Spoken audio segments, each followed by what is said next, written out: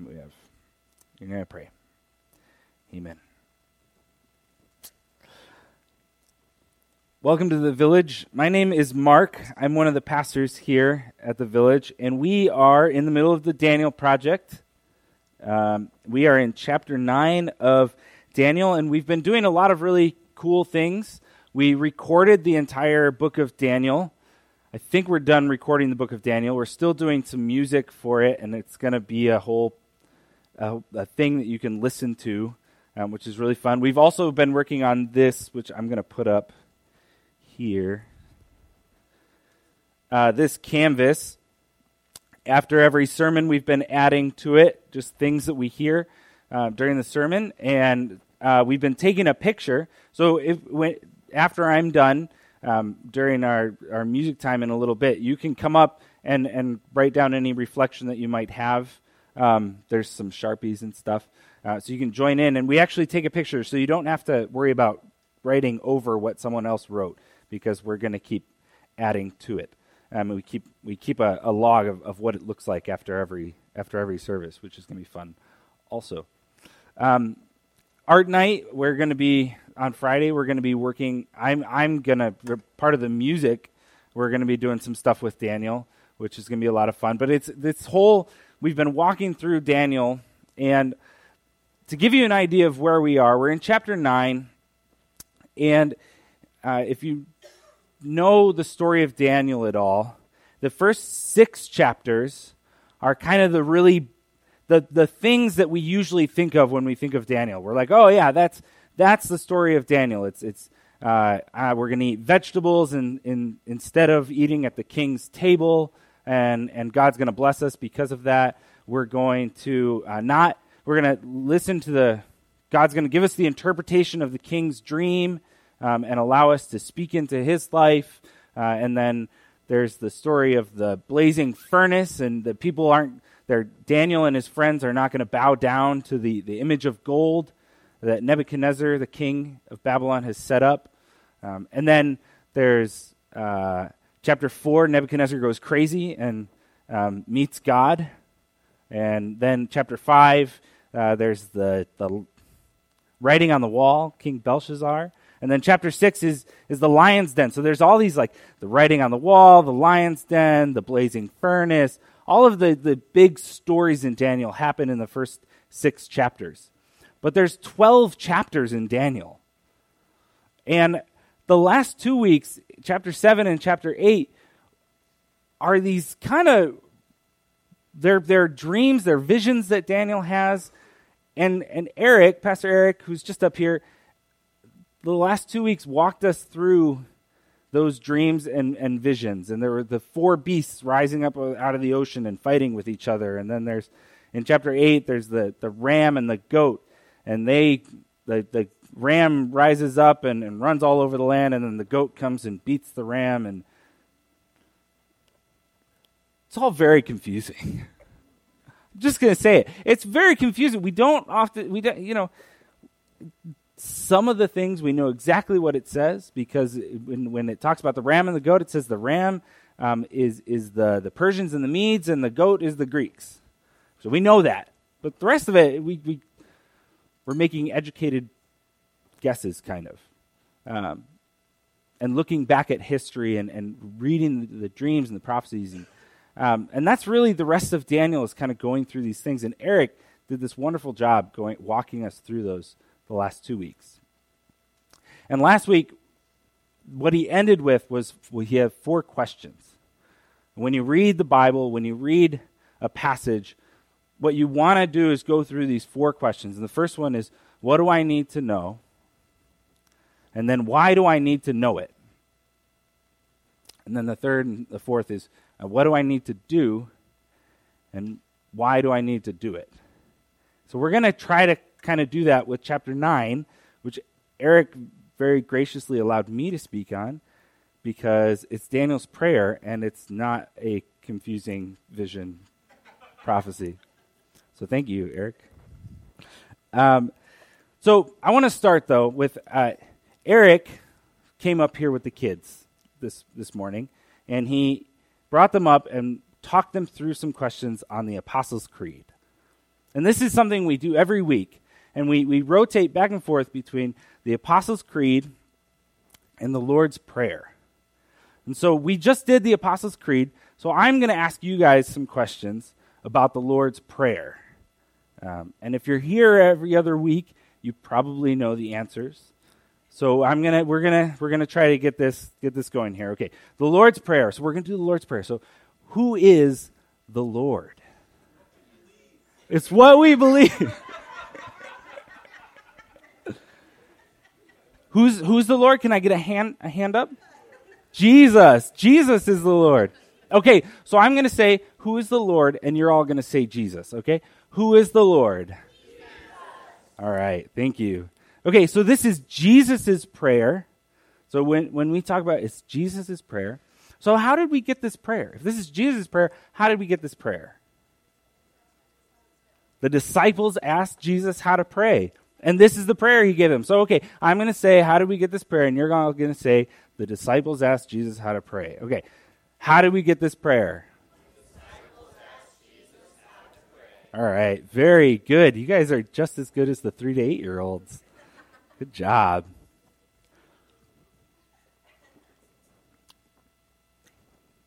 So we also asked the hallowed question, but Xander already answered that question. The word hallowed means very, very special. So here's the last question. Why do we say the Lord's Prayer every other week?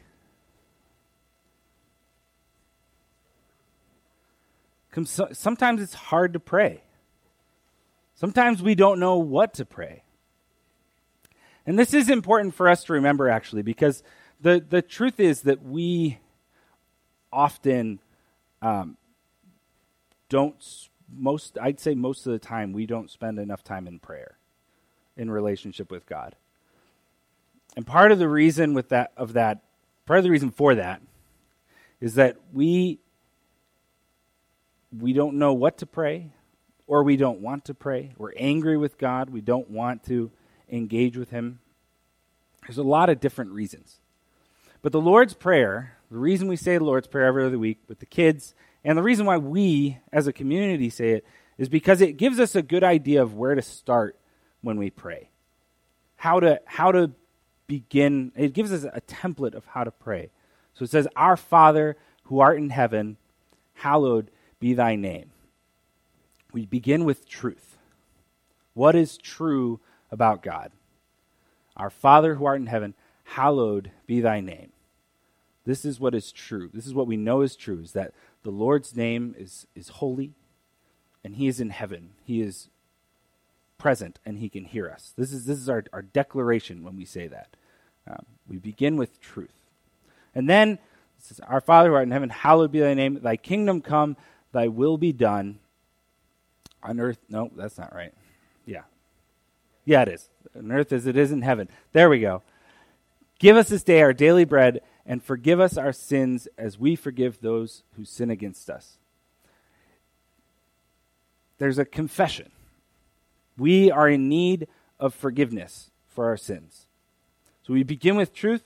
There's a confession, and then there's also this piece. Give us this day our daily bread, and lead us not into temptation, but deliver us from evil. And here we have a plea. We plea with God. Give us this day our daily bread. Supply our needs, and then do not lead us into temptation, but deliver us from evil. For thine is the kingdom and the power and the glory forever and ever. We end with praise that reflects back to hallowed be thy name. So we begin with truth, we confess, we plea with God, and then we praise his name. And this is a template that we can actually, when we pray, when we don't know what to pray, we can actually begin by walking through this and saying, okay, I'm going to begin with truth. What is true? And then continue on through. We're going to come back to this, but the reason I wanted to talk about that is because we are going to read Daniel's prayer. And Daniel's prayer actually, in a lot of ways, reflects that template. We're going to see this, but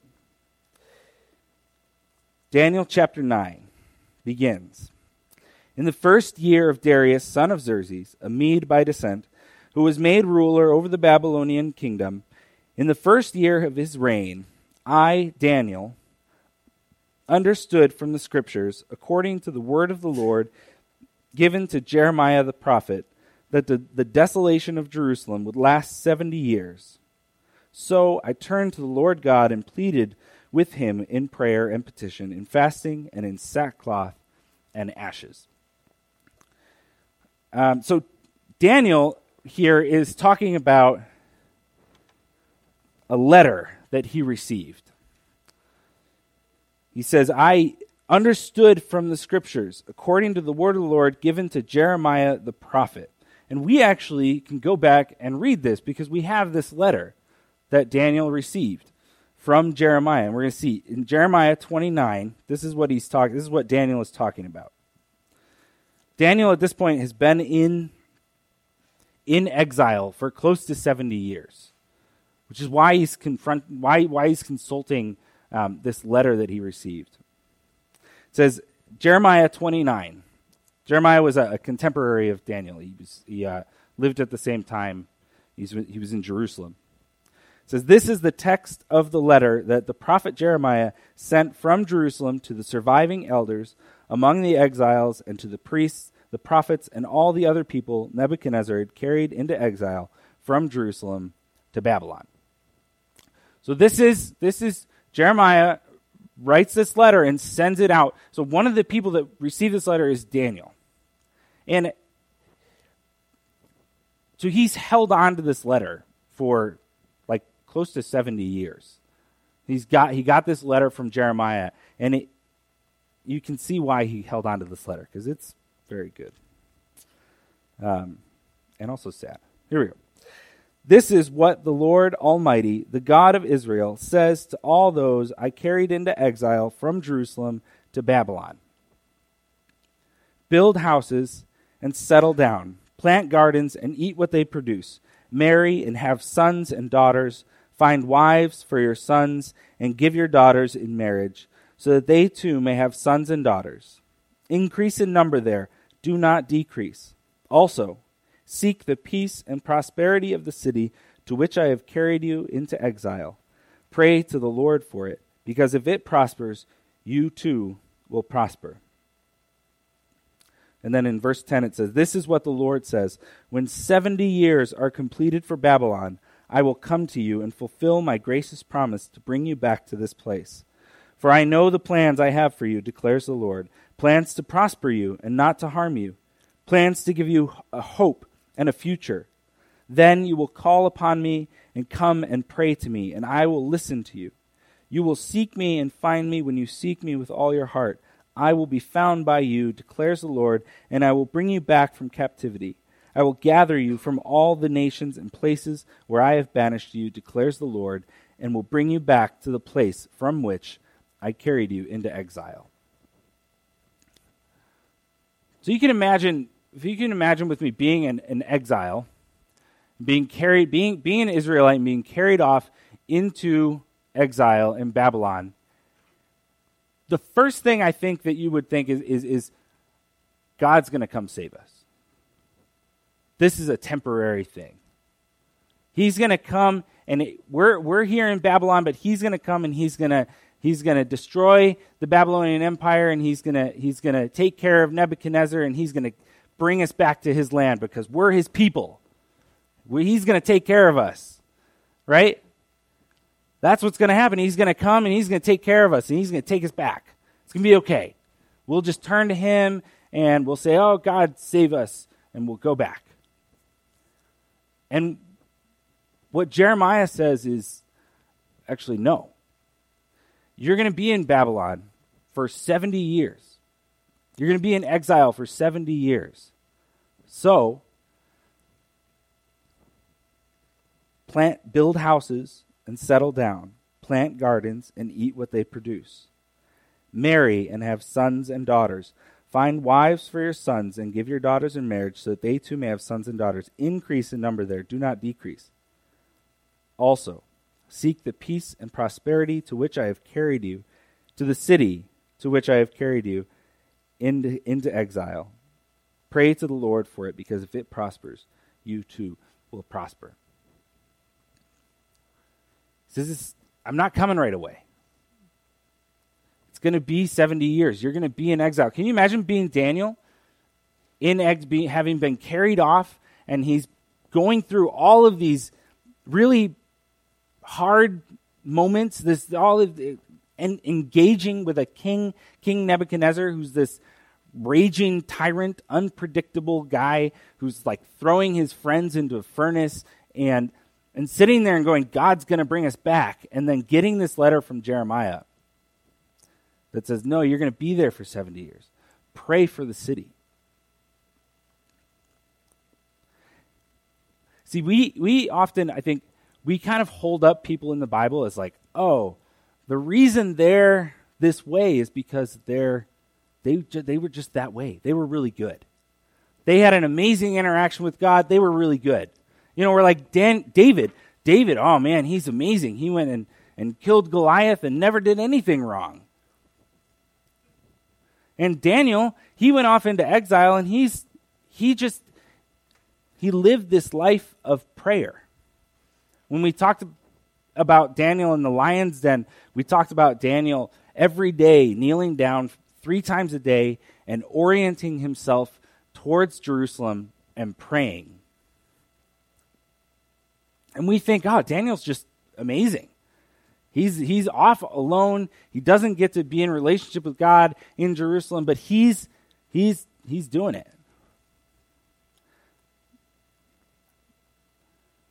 But the reality is actually a lot sadder and a lot harder and more painful. Is that Daniel goes off into exile, and then he gets this letter from Jeremiah saying, you're going to be there for a while. And Daniel doesn't know if he's going to ever get to go home.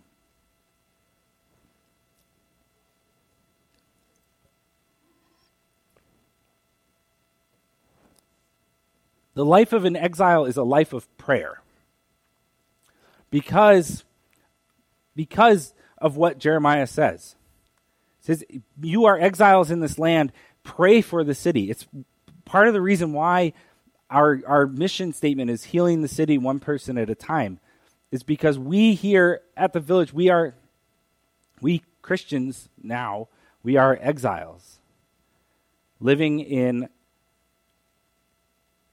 a broken and sinful world, and we're called to pray for the city. But then, so Daniel does that. And Michael, who spoke in the evening service a few weeks ago, argued that the reason that Nebuchadnezzar comes to know God is because Daniel prays for him. So Daniel spent 70 years praying for the city. And the other thing that he's been praying for is for the 70 years to be over. Because he wants to go home, and you can see it in this passage. We're going to read his prayer.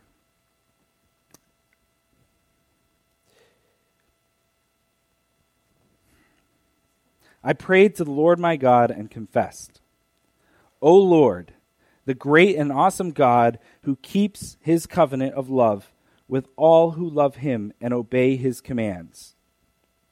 He begins with truth. We have sinned and done wrong. We have been wicked and rebelled. We have turned away from your commands and laws. We have not listened to your servants, the prophets, who spoke in your name to our kings, our princes and our fathers, and to all the people of the land. Lord, you are righteous, but this day we are covered with shame, the men of Judah and the people of Jerusalem and all Israel, both near and far, in all the countries where you have scattered us, because of our unfaithfulness to you. So he begins with truth, and then he enters into confession. And this confession is not just Daniel confessing. It's Daniel confessing on behalf of the people. Daniel confessing on behalf of people that he never met. I mean, he's confessing for years and years and years of sin. It's not just him in exile. It's him in exile and all the people in exile and the people who are still in Jerusalem. It's this life that they have lived of walking away from God. Daniel's not in exile.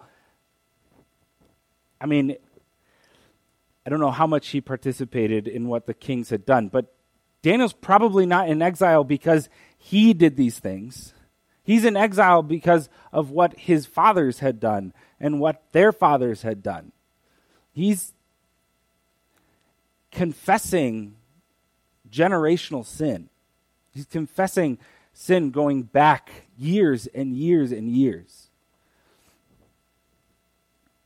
And you can feel his pain because he's had to be in exile far away from the root of his identity, which is in the temple. He's orienting himself daily towards Jerusalem because that's home. That's where he wants to be. That's where his relationship with God is. And he's had to live for 70 years in Babylon away from that home. O Lord, we and our kings, our princes and our fathers are covered with shame because we have sinned against you. The Lord our God is merciful and forgiving, even though we have rebelled against him. We have not obeyed the Lord our God or kept the laws he gave us through his servants, the prophets. All Israel has transgressed your law and turned away, refusing to obey you. Therefore, the curses and sworn judgments written in the law of Moses, the servant of God, have been poured out on us. Because we have sinned against you, you have fulfilled the words spoken against us and against our rulers by bringing upon us great disaster. Under the whole heaven, nothing has ever been done like what has been done to Jerusalem. Just as it is written in the law of Moses, all this disaster has come upon us, yet we have not sought the favor of the Lord our God by turning from our sins and giving attention to your truth. The Lord did not hesitate to bring the disaster upon us, for the Lord our God is righteous in everything he does, yet we have not obeyed him. I mean, you can feel his sadness and his anguish at the pain and the trouble that he's had to live through because of what the people before him did. And he cries out to God in confession for his people. He says, now, O Lord, and this is his plea, now, O Lord, our God, who brought your people out of Egypt with a mighty hand, and who made for yourself a name that endures to this day, we have sinned. We have done wrong. O Lord, in keeping with all your righteous acts, turn away your anger and your wrath from Jerusalem, your city, your holy hill. Our sins and the iniquities of our fathers have made Jerusalem and your people an object of scorn to all those around us. Now, O Lord, now, our Lord, hear the prayers and petitions of your servant. For your sake, O Lord, look with favor on your desolate sanctuary. Give ear, O God, and hear. Open your eyes and see the desolation of the city that bears your name. We do not make requests of you because we are righteous, but because of your great mercy. O Lord, listen. O Lord, forgive. O Lord, hear and act.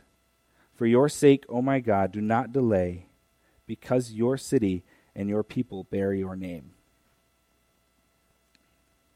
So he enters his plea. And his plea is based on the truth. It's based on this is what you said you would do. After 70 years, you said that you would call us back. This is what God said through Jeremiah. Daniel says, we have sinned. My family has sinned. My people have sinned. And I've lived in exile for 70 years. Now call me home. Bring me back to Jerusalem. He says, we do not make requests of you because we are righteous, but because of your great mercy. He makes his claim that the covenant should be honored not because he is righteous, Not because he's now confessed on behalf of the people and so now everything's okay, but because of God's great mercy.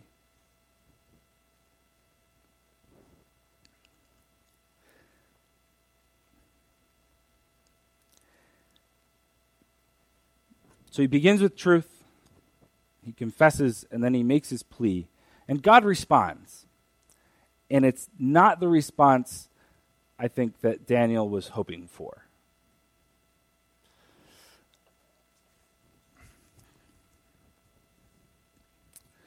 While I was speaking and praying, confessing my sin and the sin of my people Israel, and making my request to the Lord my God for his holy hill, Jerusalem, while I was still in prayer, Gabriel, the man I had seen in the earlier vision, came to me in swift flight about the time of the evening sacrifice. He instructed me and said to me, Daniel, I have now come to you to give you insight and understanding. As soon as you began to pray, an answer was given, which I have come to tell you. For you are highly esteemed, therefore consider the message and understand the vision. 77s are decreed for your people and your holy hill to finish transgression, to put an end to sin, to atone for wickedness, to bring an everlasting righteousness, to seal up vision and prophecy, and to anoint the most holy hill. Know and understand this.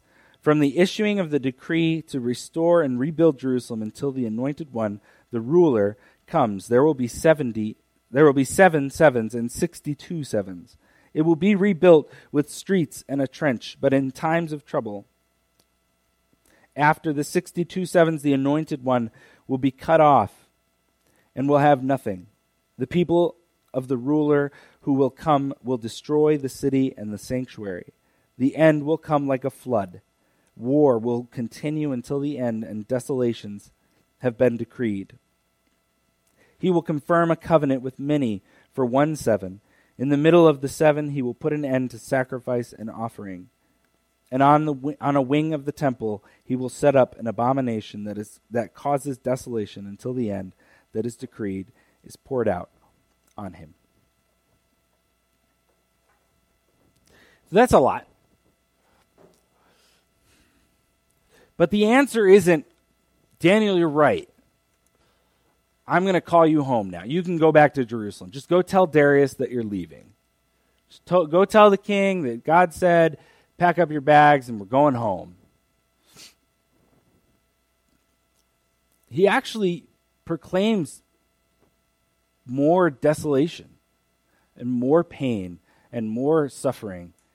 At the end of the 70 years, here's the interesting thing, is at the end of the 70 years, the people do begin to go back to Jerusalem. If you read the book of Ezra and the book of Nehemiah, you get to hear the story of the wall being rebuilt in Jerusalem and of the temple being rebuilt in Jerusalem. This is really, they're really great stories. They're incredible stories of God calling his people back to Jerusalem. And over the next 100, 200, 300 years, people continue going back to Jerusalem from the places where they were carried off into exile. But even then, they get to go back to Jerusalem because they're still, even in Jerusalem, they're still under the rule of the Persian Empire. They're still then under the rule of the Greek Empire. And then after that, they're still under the rule of the Roman Empire. They don't actually get to go back and they rebuild the city and they rebuild the temple, but they don't get their sovereignty back. They're still, even back home, in exile. And this continues to be true today, that we are still in exile.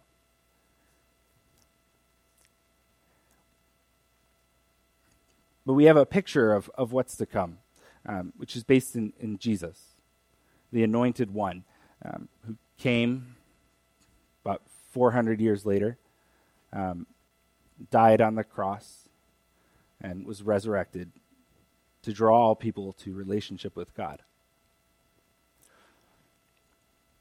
And so we can enter into relationship with God now, but even now we are in exile. And we're waiting for the restoration of the world.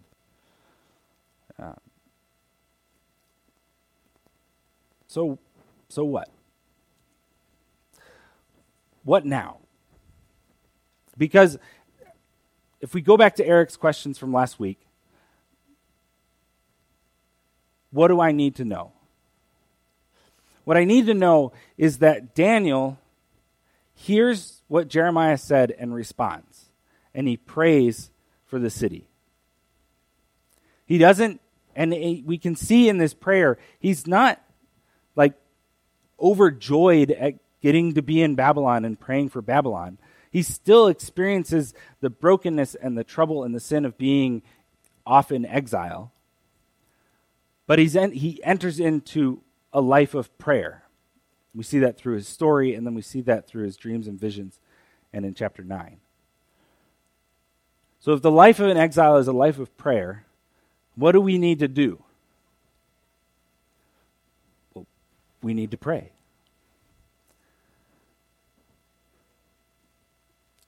Well,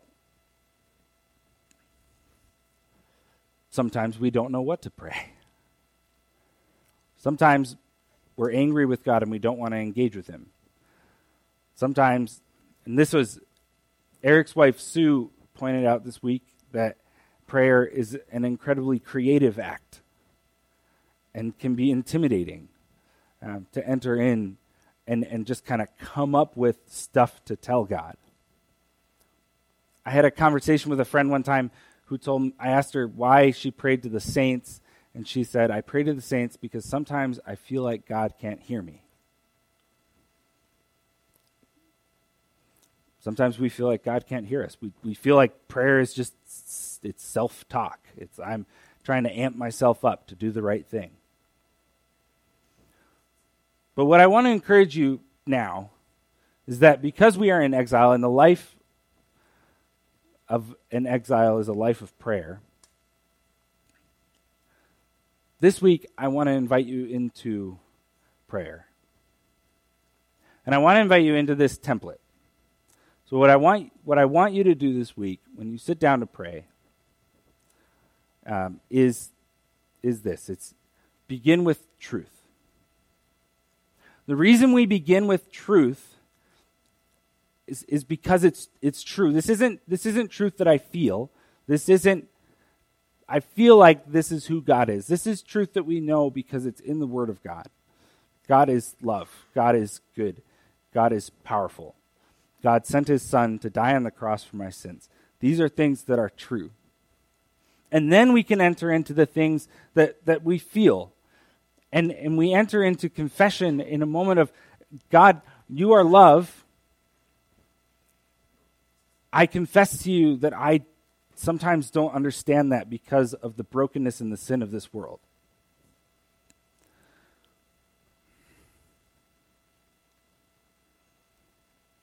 God, you are powerful, and you say that you are in control. I confess to you that I don't understand how that can be when there is so much sin, and so much brokenness, and so much pain. We begin with truth because it roots us in who God is, and it actually allows us to come before God and to offer the painful things within that truth and within that relationship. And then make your plea. What are you going to God to pray for? Whether it's for yourself, whether it's for Stephanie, who's going to be having radiation, whether it's for your siblings or your family, whether it's because you're mad at your wife or because your wife is mad at you, or you're mad at your husband, or your husband is mad at you. This is the space where you're going to enter in and offer your plea to God. And then I think the hardest part is praise. To then come back and to praise God because of what is true. Not because of what I feel about the world or because of the confession that I've made. Daniel actually lifts up the name of God because he knows that the name of God is true and good and powerful. And he calls on God to save him because of his name, because of who he is, because of the truth of God doesn't save because of our righteousness, but because of his great mercy.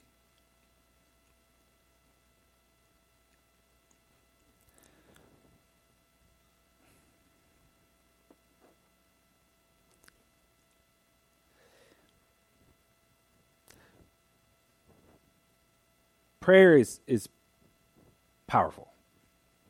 It has the power to impact. It impacted the Babylonian Empire through Daniel, and we impact Tucson through our prayer. And all of you have impacted the life of my daughter, who now sits down at the table every day, not because we taught her to do this, but she lifts up her hands and wants to pray, and then cuts off the prayer really soon and goes, "Amen," and then starts eating. But she's seen that when we go to people's houses. She sees it here, and that's impacted my daughter, who's not even 2 yet. I want to invite you into prayer. Begin with truth. Offer a confession. Offer a plea. And then praise God because of what is true. I don't have time for questions. But if you do have any questions, I'd invite you to come up and talk to me afterwards. So we are I'm going to pray. Father, you are good and great. You sent your Son to die for us, to draw us into relationship with you. It is because of you that we can come before you and offer our plea and confess in the confidence that you have great mercy. I pray for the time that we will spend in reflecting and singing, that you would bless that time, that you would draw us to look to you, to offer confession and plea to you, and that you would bless the food that we're going to eat and bless the time that we get to spend together in our conversation.